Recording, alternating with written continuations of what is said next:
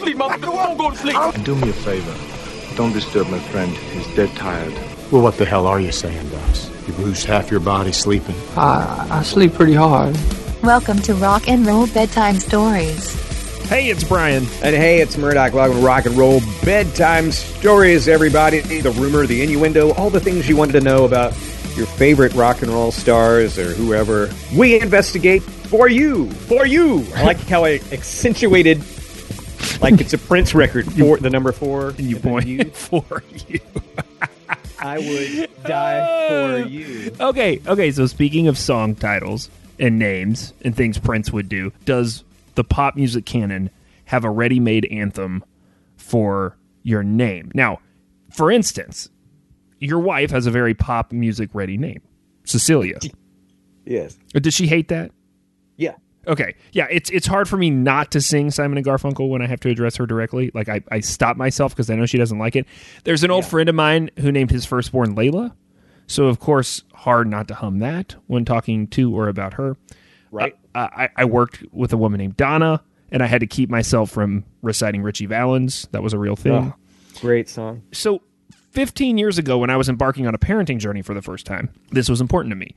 How closely will the name be associated with an appropriate pop song? Did you do this at all when you had kids? No, it really was about how the name could serve them well as being a kick-ass name. Yeah. It wasn't like well, Jennifer's really popular this year. It was like, no, what's going to make this kid feel comfortable? Sure. Being themselves and stuff. Sure. So that's sort of where we ended. But where we started was considering names that had a direct tie to pop music that I liked. One of them was Emmeline. We talked about that name. We didn't really want it to be shortened to Emma, but Emmeline is a great Ben Folds song. So, yeah.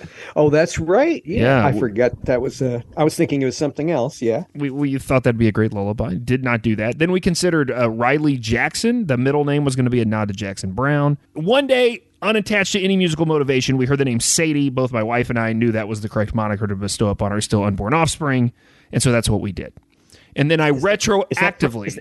Is that from the Beatles song? Well, no, because I retroactively searched for a namesake lullaby, and that's when I realized that while the name Sadie has indeed been committed to rock and roll history, not really an appropriate song to sing to an infant. Sexy Sadie. Do you know what that song was called? And they had to change the name? It was something else. That's what we're going to talk about today. Oh! That song was never about a woman. I did not know this. That song is, they just made up a woman's name to put as a song title because they were uncomfortable keeping it with the original lyric. And man, let me just tell you, this whole story, the way we get to this song is absolutely crazy. And it means we get to go to India with the Beatles. Oh my gosh. The way do you know how I learned about this? So, tell me, because I don't know how I didn't know about this. Oh, how I learned about it was and we might have talked about it here on the show, Brian and I have, the largest Beatles tribute thing in North America. Have we talked about that on the show that we've spent? I don't think we've talked about the Beatles enough on the show. And I think we did that. We've talked about how sometimes we avoid the obvious. So we haven't talked a ton about the Beatles, but I'll tell you, when I do Beatles research, I'm like, man, we could have a whole podcast just on the Beatles. I mean, I know they exist, but there are so many stories because they're so archetypal. Oh, yeah.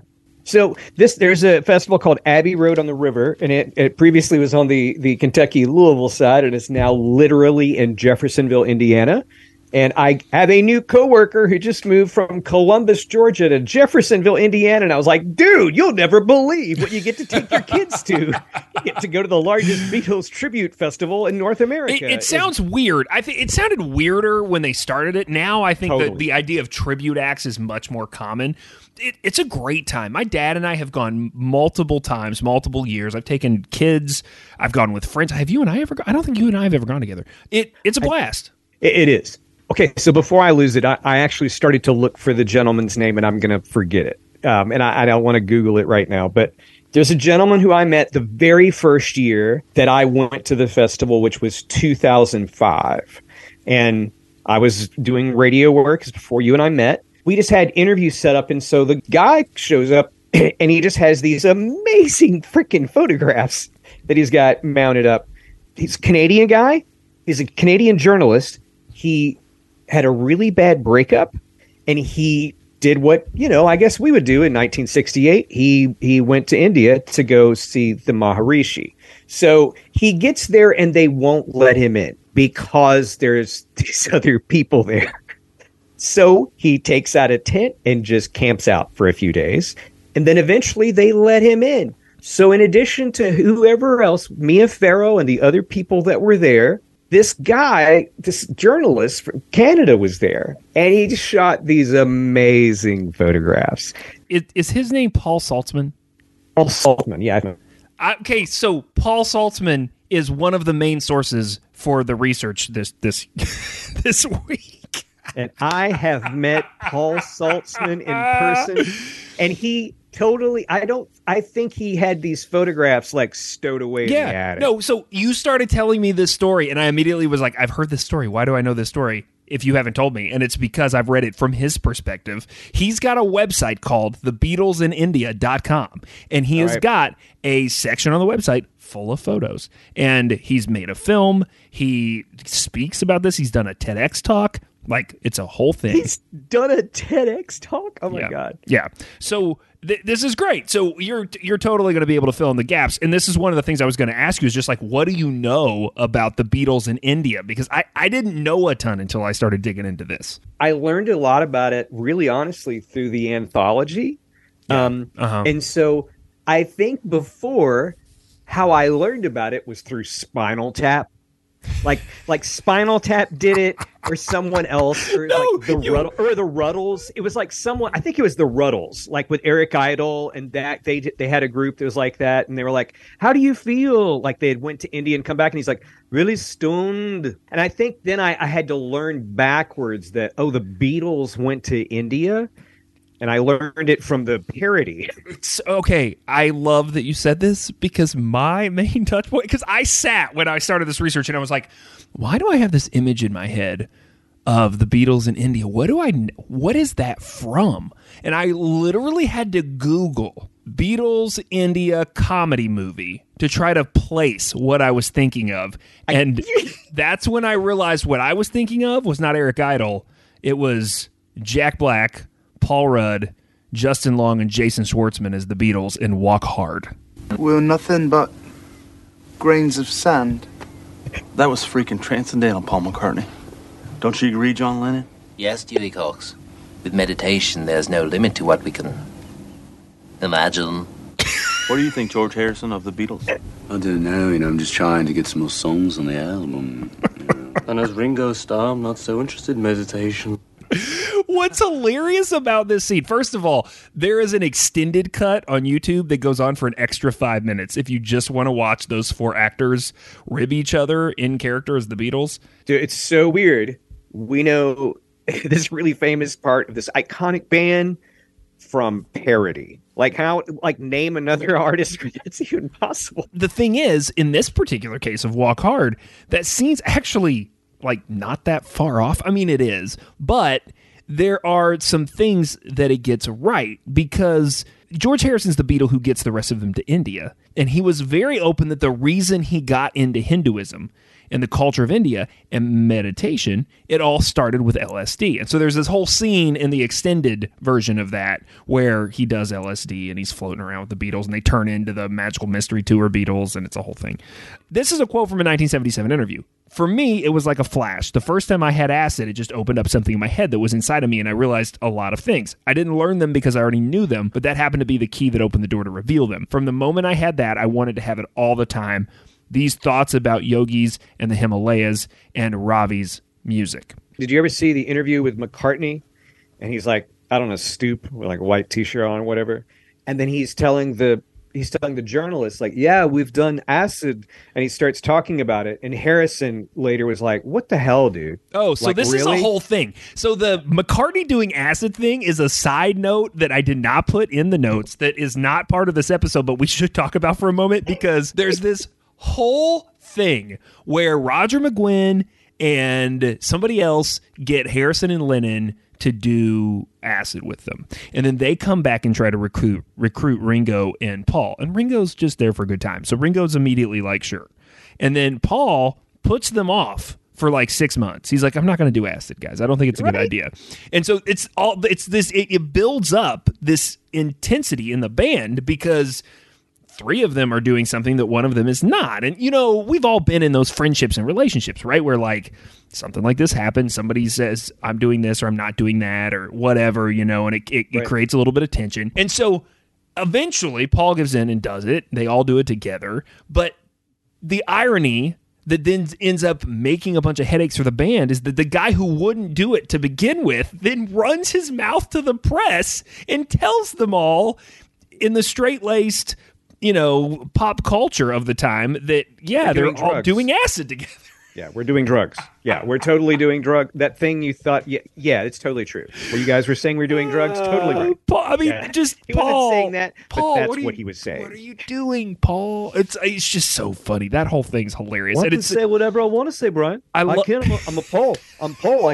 I can say whatever I want. That's a terrible accent. I'm really glad you brought that up because I went back and forth. Did we even talk about this? But it is a hilarious part of the whole story. I mentioned that George Harrison said, I did LSD and then I really like to think about Ravi's music. Ravi, of course, is Ravi Shankar. He's the Indian sitar virtuoso that George will eventually popularize in the U.S. He gets introduced to his music by David Crosby and Roger McGuinn. He won't just respect Ravi's music. He'll end up integrating things in and around Ravi's art, and he'll make them part of 1960s American music. Olivia Harrison, George's second wife, will say that it was actually Ravi's music that unlocked the interest in Eastern mysticism. She dismisses the drug part, even though he said that on the record. And she says, quote, when George heard Indian music, that really was the trigger. It was like a bell that went off in his head. It not only awakened a desire to hear more music, but it also awakened a desire to understand what was going on in Indian philosophy. It was a unique diversion. That's what Olivia Harrison called it, a unique diversion. Yeah, and what she says is true from what I recall hearing George talk about that specifically, was that at a certain point that music was a calling for him. And it opened a door that he didn't know was available, and it really called to him personally in a way that was different than, being sort of the faux lead guitar player in the most famous band in the world. Right? I choose to believe that the drugs and the music probably had something to do with it. George had heard the music and experimented a little bit with the sound as early as the filming of Help in 1964. So he definitely had heard the music before the LSD, because the LSD can be traced to that dinner party. I said that Roger McGuinn and David Crosby they do acid with these guys. But the first time that Harrison and Lennon do acid is actually in April of 65 at Harrison's dentist's house, which we have talked about on the show before in our most downloaded episode of all time. That is I don't know, it's in our first 5 episodes where we talk about George Harrison and Eric Clapton and their friendship / shared spouses. Do you just want to give a quick recap about this dentist and his drug habit? You're going to have to remind me at this point. He drops it in the coffee. Yeah. Right. It's in the yeah. He surprises them with and it's in the coffee, which is an awful thing to do to anyone. But yeah, and then they wrote a song about him, which is amazing. The Beatles' fame is soaring. The band's relationships are straining, and each member is looking for their own way of coping. And so for George Harrison, along with his then wife, Pattie Boyd, we won't get into all that drama, they find solace in Eastern teachings. Some of the initial appreciation of all things Eastern was born out of the drug experiences, for sure. But for George, it becomes a lot more than that. He and Pattie both get really deep into mysticism and yoga, and they're attached early on to a lot of different teachers and teachings in the Eastern tradition. But at some point, Pattie in particular starts to be interested in the teachings of a particular teacher around something that he calls transcendental meditation. Word. And she shows George what she's excited about, and George is getting more immersed in all of this, and so it's only natural that as he is getting immersed in it, and it's affecting his songwriting and his day-to-day life, and his wife is immersed in it, and so it's affecting his relationship, that he would try to bring his inner circle into it, his bandmates, his brothers in arms. So that is how In August of 1967, Patty and George convinced the other three Beatles to go to a Hilton hotel in London to hear an intro lecture from the Maharishi. At a hotel. I love that it's at a Hilton hotel. You know, last summer I went to Stockholm, the first time I'd ever been there, and there's one Hilton in that entire country. Really? That's so weird.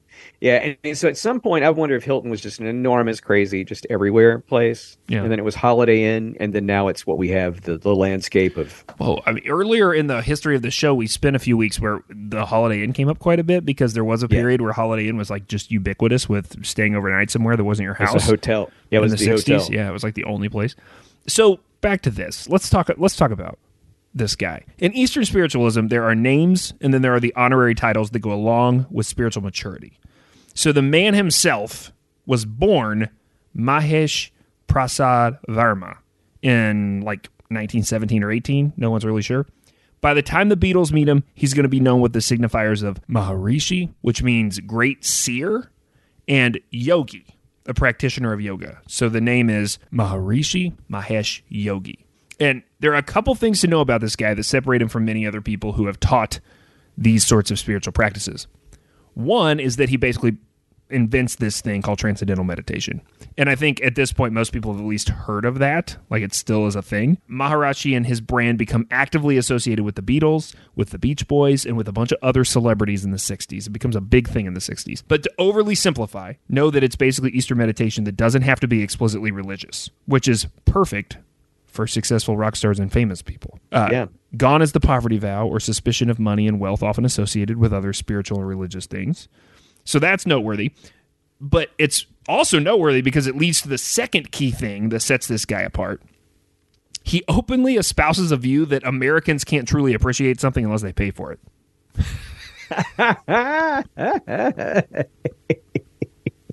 I mean, you got to give the guy a high five for that one. He's not wrong. He sounds like a capitalist pig to me. He does. So you won't know it until you pay for it, Nancy. I mean, I remember having this conversation with friends that were musicians when they were talking about putting music on the internet 10 years ago, right? And it's like, do people really care about things that they don't pay for? And it varies from person to person, but I do think there's an argument to be made that when you invest in something, it's definitely going to mean more to you and you're going to take better care of it and it's going to be more significant. I mean, how many albums have you downloaded off the internet that you forget that you ever had, right? But if you owned them at some point physically, you probably remember it, at least to some degree, depending on how much you used to buy music. It's pretty interesting that he is able to work this angle into American celebrity culture. And that's an important thing to note here, is that as we tell this story, remember that the world is watching this. Back to this Hilton Hotel conference room in London. After the lecture, George and Patty get them all backstage to talk with the Maharishi. And he invites them to get on a train the next day and go to a 10-day meditation retreat with him in Wales. And I don't know how he convinces them to do this, but he does. And they went to Wales. I forgot about that. Well, in the first day is great. But then they get word that Brian Epstein is dead. That's right. So this is where Epstein dies. So they really were going to try to make this quick, impulsive plunge into that. And then, for a lot of people, they look at this being beginning of the end of the Beatles. He was incredibly influential, and that really took a lot of wind out of the band at that point. Well, you're absolutely right. And it feels insincere to just bring him up without any sort of context at this point in the story, but I think we have to, because this becomes potentially a game changer. Because if this didn't happen and they didn't get pulled out of this moment with the Maharishi, they might not have tried to basically reschedule, because that's what sends them to India. They basically reschedule with the Maharishi and end up in India. And so the whole Beatles at India thing maybe wouldn't have happened if Brian Epstein hadn't died. So real quick because I feel like we have to say a little bit more about him. He was the Beatles manager who died of an accidental drug overdose at age 32. I forget how young these guys were. He was often called the fifth Beatle. He was integral to their success, and he definitely deserves his own episode at some point. The most important thing that Epstein did, 100%, that gentleman did for that band is he took them out of those black leather suits. Yeah. And put them in those suits that you saw in Ed Sullivan and turned them into that band. And that's what sold them to the world, really, because they look like the Stones, and then take off those leather suits, man, you don't look like the Stones anymore. No, he was the image guy, and that cannot be understated. And he was sort of the glue that held them all together. With the emotional impact of all this sudden loss lingering over the Beatles leave that retreat in Wales, and the Maharishi then invites them to join him later in India. So, like I said, this gets them to India. They're going to go in October. Paul convinces them to wait until the new year. So in February of 1968, they go and they make this journey.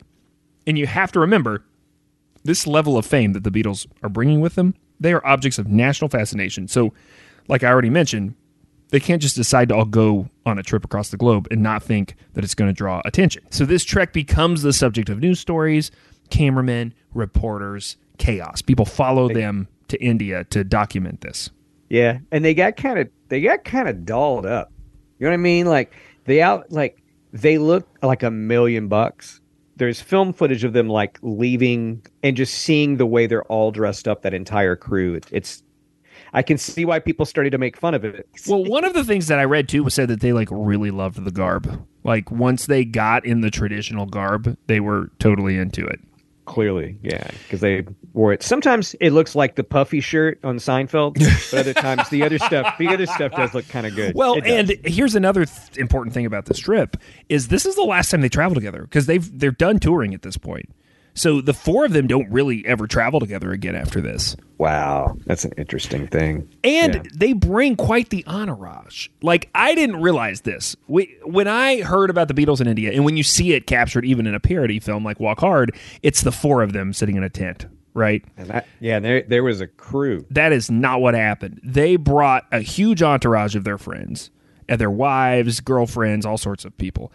But the Maharishi also had a guest list of his own that included Mike Love from the Beach Boys, Donovan, Mia and Prudence Farrow, and a lot of lesser-known people. I saw a name that was like a guy that was on Bonanza, which I want to be that guy.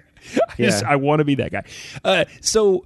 And did everyone catch it that Mia has a sister and what her name is? Her name's Prudence. Like I said, a lot of songs come out of this trip to India. It also wasn't incredibly primitive or uncomfortable, which is also something I didn't realize, right?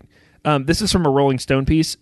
Funded by a $100,000 donation from American heiress Doris Duke, the Maharishi's ashram was built in 1963 and covered 14 acres of forest. Gosh. The property consisted of 6 long bungalows, each containing 5 or 6 double rooms, along with the flower beds of red hibiscus blossoms and several vegetable gardens. In addition to the Maharishi's own bungalow, there was a post office, a lecture hall, and a swimming pool. Okay, got it. McCartney will compare their time here to, quote, summer camp. He describes a relaxed schedule, nightly musical jam sessions, and as we've already alluded to, they write tons of songs. There's an actual bungalow bill. Mia Farrow's sister is Prudence, Dear Prudence. There's jam sessions with Donovan that lead George to write While My Guitar Gently Weeps. Yeah. But Dear Prudence, the entire song is about the fact that she didn't want to come out of the tent. She didn't want to come out. That's what it is. That's what the song literally is about. It's very much about the fact that they thought she was being a little too hoity-toity about the whole thing. Like she was a little too spiritual. Some of the Beatles like this more than others, though. Ringo does not like the Bugs, and neither does Maureen, his wife. There's no getting rid of those. He's out at 10 days. Here's another thing that I don't think is explained well, and I don't know if you know this. I found it really interesting. You read about this as like, it was originally pitched to them as 3 months. They don't get there at the beginning of the 3 months. And almost no one gets there at the beginning of the 3 months or stays the 3 months. So even though he was saying like there's a 3-month spiritual retreat, it was really just this drop-in that people were doing. And they show up at different points between basically like February and the end of April. Yeah. I heard that Ringo didn't like the food. I remember that. So I read a lot of different versions of why Ringo left. There was the Bugs, there was the food, there was Maureen. All those things, I think, played a part. Then you have McCartney. McCartney doesn't stick around super long. He makes it like 4 or 5 weeks. John and George hang on for quite some time. But then something happens. And this is where we get to the real rock and roll bedtime story, rumor, innuendo of the whole situation. Yes.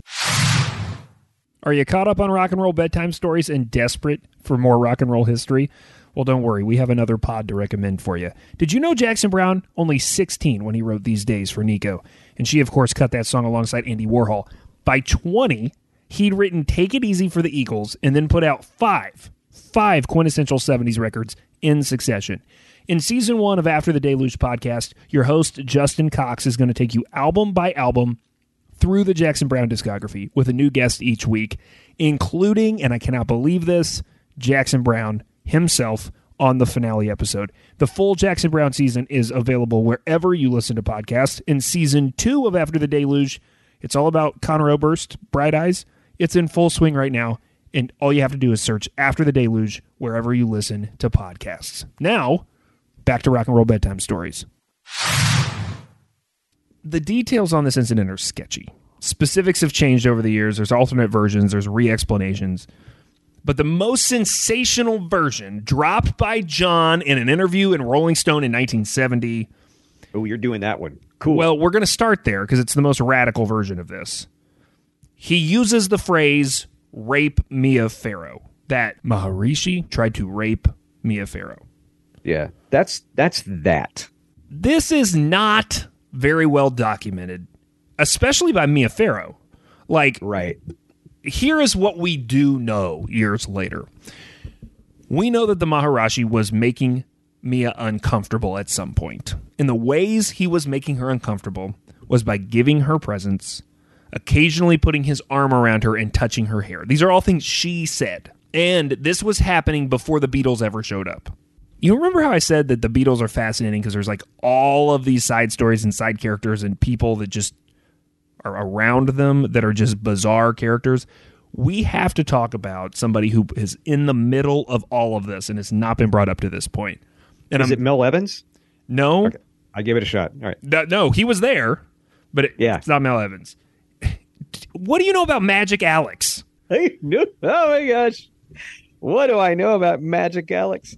Apparently the most amazing producer in the history of all of recorded music. In his own mind. In his own mind. He is. It's such that itself sounds like a fucking unbelievable story that is made up. That is something that is from Spinal Tap. I had never heard of Magic Alex before researching this. And this is bonkers. He's a very bizarre character in the story of the Beatles. I think I could, it was 17 hours, so I can't remember, but I thought he was in Get Back. So this is from a Thomas Gregory piece published at the beginning of this past year on Culture Sonar, which is really good. It's in the show notes. And it starts with a quote from Paul. This is Paul. I remember John coming to my house one day and saying, "This is my new guru, Magic Alex." And I said, "Oh, okay." So now I'm reading from the article. According to Paul McCartney, that is how it all started. In 1965, while checking out an exhibit at the famous Indica Gallery, John became enamored with a fast-talking man who had recently moved to London from Greece. He claimed to be an electrical engineer and worked as a TV repairman. His father was either an officer in the Greek army or at secret police. His life before moving to London was and still remains unknown, but from that meeting onwards, Giannis Alexis Martis became known as Magic Alex, the electric guru. If I'm not mistaken, the Indica Gallery, that's where he met Yoko too. Now, you can go deep digging into the backstory on this guy and his relationship with the Beatles, but for our purposes, this is what you need to know. He spends most of his time coming up with insane ideas. There was a point where this guy's pitching loudspeaker wallpaper and X-ray cameras and saying he's invented certain things that maybe he did or didn't. And the other thing you got to know about this guy is that quote from McCartney where he says that John introduces him as my new guru. Okay? Which is terrifying, right? It's terrifying when you take your new guru on a trip to India to meet your newer guru. Your real. Wait, now there's two gurus. There's an actual guru in the situation now. Eventually, just fast forwarding, the credibility of Magic Alex will crash and burn because the Beatles will pay him a whole bunch of money to build them a studio. And when they show up and record, they find out that he didn't do anything. He like shoved a 60-track recorder. It's like some crappy speakers in a room. And they were like, wait. What?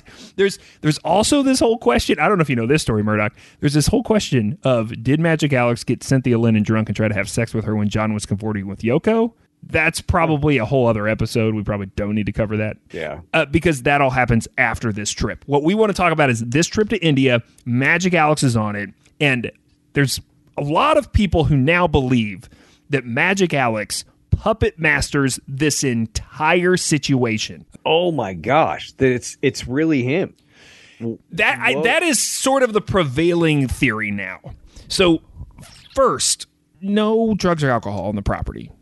And Magic Alex smuggles stuff in. So we know that he's not being super respectful of the situation. Then it's documented that he was spending a lot of time with Lennon, because he always spent time with Lennon. But at one point he goes on this walk with Lennon during their stay, and he starts planting all these seeds of doubt in his head about the legitimacy of the Maharishi. And his main point, which honestly I can't say I disagree with entirely, is that the Maharishi seems to have some financial and selfish motivations underpinning a lot of this. Oh, yeah. There's, yeah, right? I mean, we've already talked about that. Like, it's pretty obvious. Magic Alex also points out that the Maharishi's accountant is randomly around all the time. Like, he's always in the room. There's this whole story about a photo being taken, and you've probably seen the photo. It just sounds so ridiculous, and it's like, it probably was true. Just Ed, the accountant, is in the corner. Who's that guy over there, like, typing He's got a freaking adding machine. I was going to say he's got an abacus. Every 5 minutes. Instead of, you're like, you went abacus. You went to, like, the year 300 AD, and I'm just imagining... like an adding machine. Like, he's got it hanging around his neck like a pair of suspenders. So keep bringing them in. Tell them to close their eyes and think. So there's this photo that is a famous photo that you can go find if you just put like Beatles in India or whatever, that the Maharishi has taken at his place because he wants this photo. And any reports, if you go read about this photo, people will say that they spent a long time, like at least a half an hour, posing, preparing, getting ready for this photo. And the Maharishi was the guy who was doing that. He was arranging people. He was very into what this was going to look like, right? So that's fine on its own, but coupled with, hey, Americans need to pay to learn this stuff.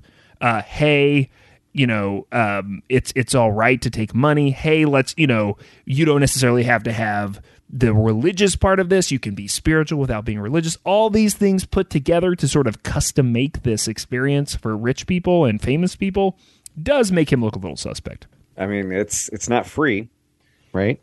Well, and finally, it's fairly well documented that this whole idea that the Maharishi has been breaking his vow of celibacy and getting it on with visiting ladies, that all comes from Alex. He tells Lennon and Harrison that the Maharishi had sex with a young American student who was there, and that he'd made sexual advances towards Mia Farrow. Now, to Lennon and Harrison's credit, these guys do not take this dude's word for it. They decide to go to the source, to the Maharishi himself. But if you read anything about this confrontation, the problem is this dude's a spiritual advisor.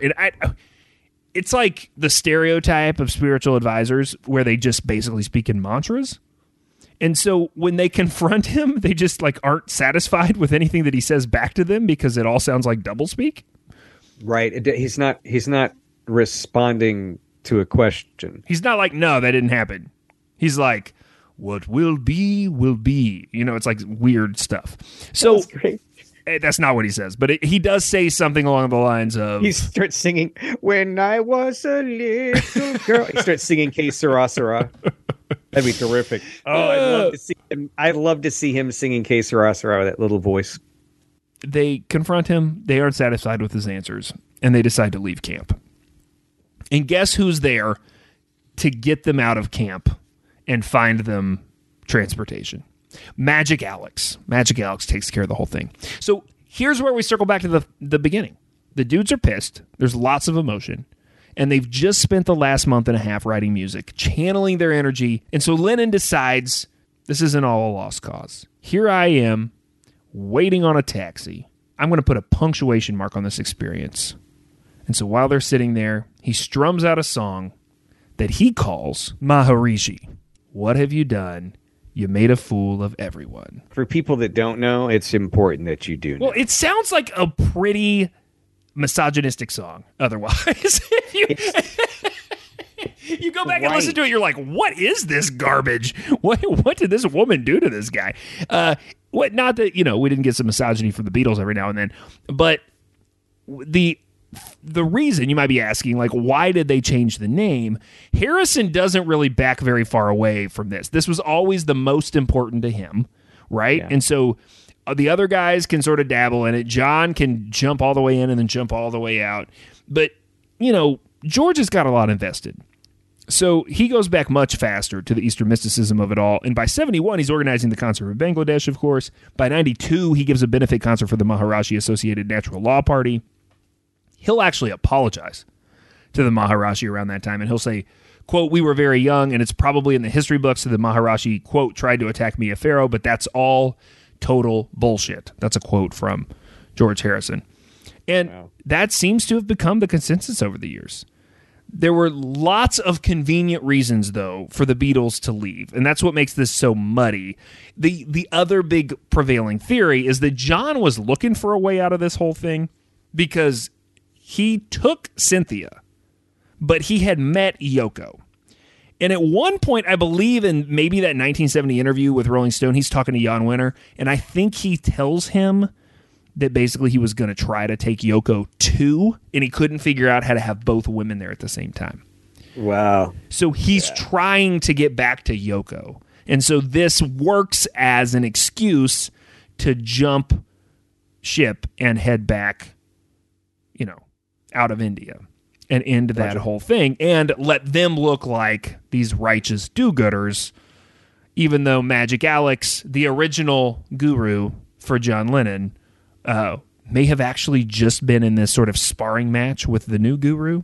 There's other crazy little side notes about this trip. One of them, and this is in the show notes in a Rolling Stone piece talking about some of the things that you might not know about the Beatles' time in India. There is this story about the Beatles getting pitched a new movie while they're in India. Have you heard this? No. What is this movie?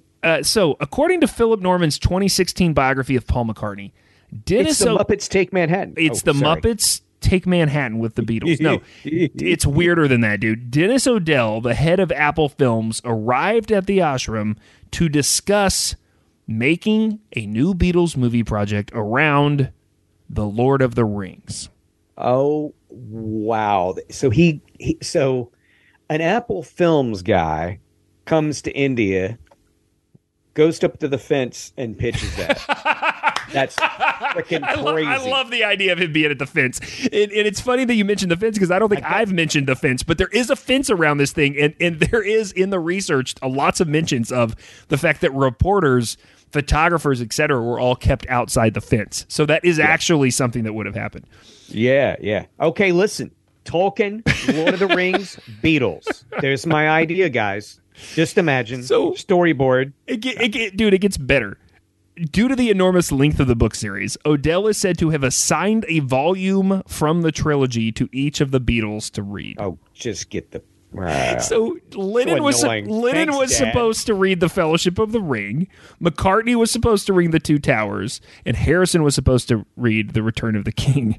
And they used it all for rolling papers. And Ringo was supposed to read Curious George. Oh, why did you do that? How did that happen? How did Ringo never went like... Dude, Jason Schwartzman being Ringo in Walk Hard is so funny because it's so good. He just is like, I'm Ringo. I'm just here to have fun. Peace and love. So peace and love. Paul Saltzman is actually mentioned in this book. In his book, The Beatles in India, Paul Saltzman wrote that the short list of possible directors for this movie included Stanley Kubrick, Oh. And David Lean, in a 2014 interview with Deadline, Peter Jackson confirmed the story of the Beatles' initial involvement in the project based on a conversation that he'd had with McCartney. Hey, this sounds like I'm making this up. If I was a listener right now, I'd be like, these guys are high and they made up this story. This is from Peter Jackson. Quote, John Lennon was going to play Gollum. Yeah. We're just totally stoned. We're so stoned. We just made that up. Paul was going to play Frodo. George Harrison was going to play Gandalf. And Ringo Starr was going to play Sam. Paul was very gracious. He said it was a good job. It was good that we never made ours, because then you wouldn't have made yours, and it was great to see yours. And I said, it's the songs I feel badly about. You guys would have made some good tunes for this. What would a Beatles song based on the Lord of the Rings trilogy sounded like? I mean, this is sort of Led Zeppelin, right? Isn't this what Led Zeppelin does a few years later? Yeah, totally. Zeppelin totally drops Tolkien and stuff, which is totally weird that that's a thing, but totally true. Interesting casting Ringo as Sam, because after the Beatles break up, like, Ringo's the guy that seriously hits the silver screen and really does it. I mean, it's kind of, he doesn't do anything serious, but it's all kind of campy. But I mean, he plays Merlin in that godforsaken Harry Nilsson movie. I'm going to tell you, this is not going to be our last Beatles episode. We've avoided it for 120 plus episodes, and we are firmly in Beatles territory. There's a lot to talk about. And I'm glad we got to talk about Paul Saltzman, and his website is thebeatlesinIndia.com. And wow, if you want to just see what this episode looks like, you go to that website, and this guy took pictures of all this crap we're talking about. It's true. That's crazy. It's crazy that I mentioned the Beatles in India, and you're like, I'm at this music festival one time, and this guy pulled out these photos. And I was like, oh my gosh. I was like, I can't believe you're selling these things. There's all these sort of journal entries that are on that website where he's just telling stories about going and hanging out with John in his tent, and it's wild. Yeah. Donovan looks amazing, and Mia Farrow's rather pretty. She looks great. If you have anything you want to ask us about rock and roll history, if you want to get involved in the show in any way, we are thestoryguys@gmail.com is the easiest way to do that. Or you can find us on Instagram. Follow us, tell your friends, share stuff so that more people can hear about the show and be involved. That's just Rock and Roll Bedtime Stories on Instagram. And until next time, Murdoch, what do people need to keep doing? Keep being stoned and keep telling stories.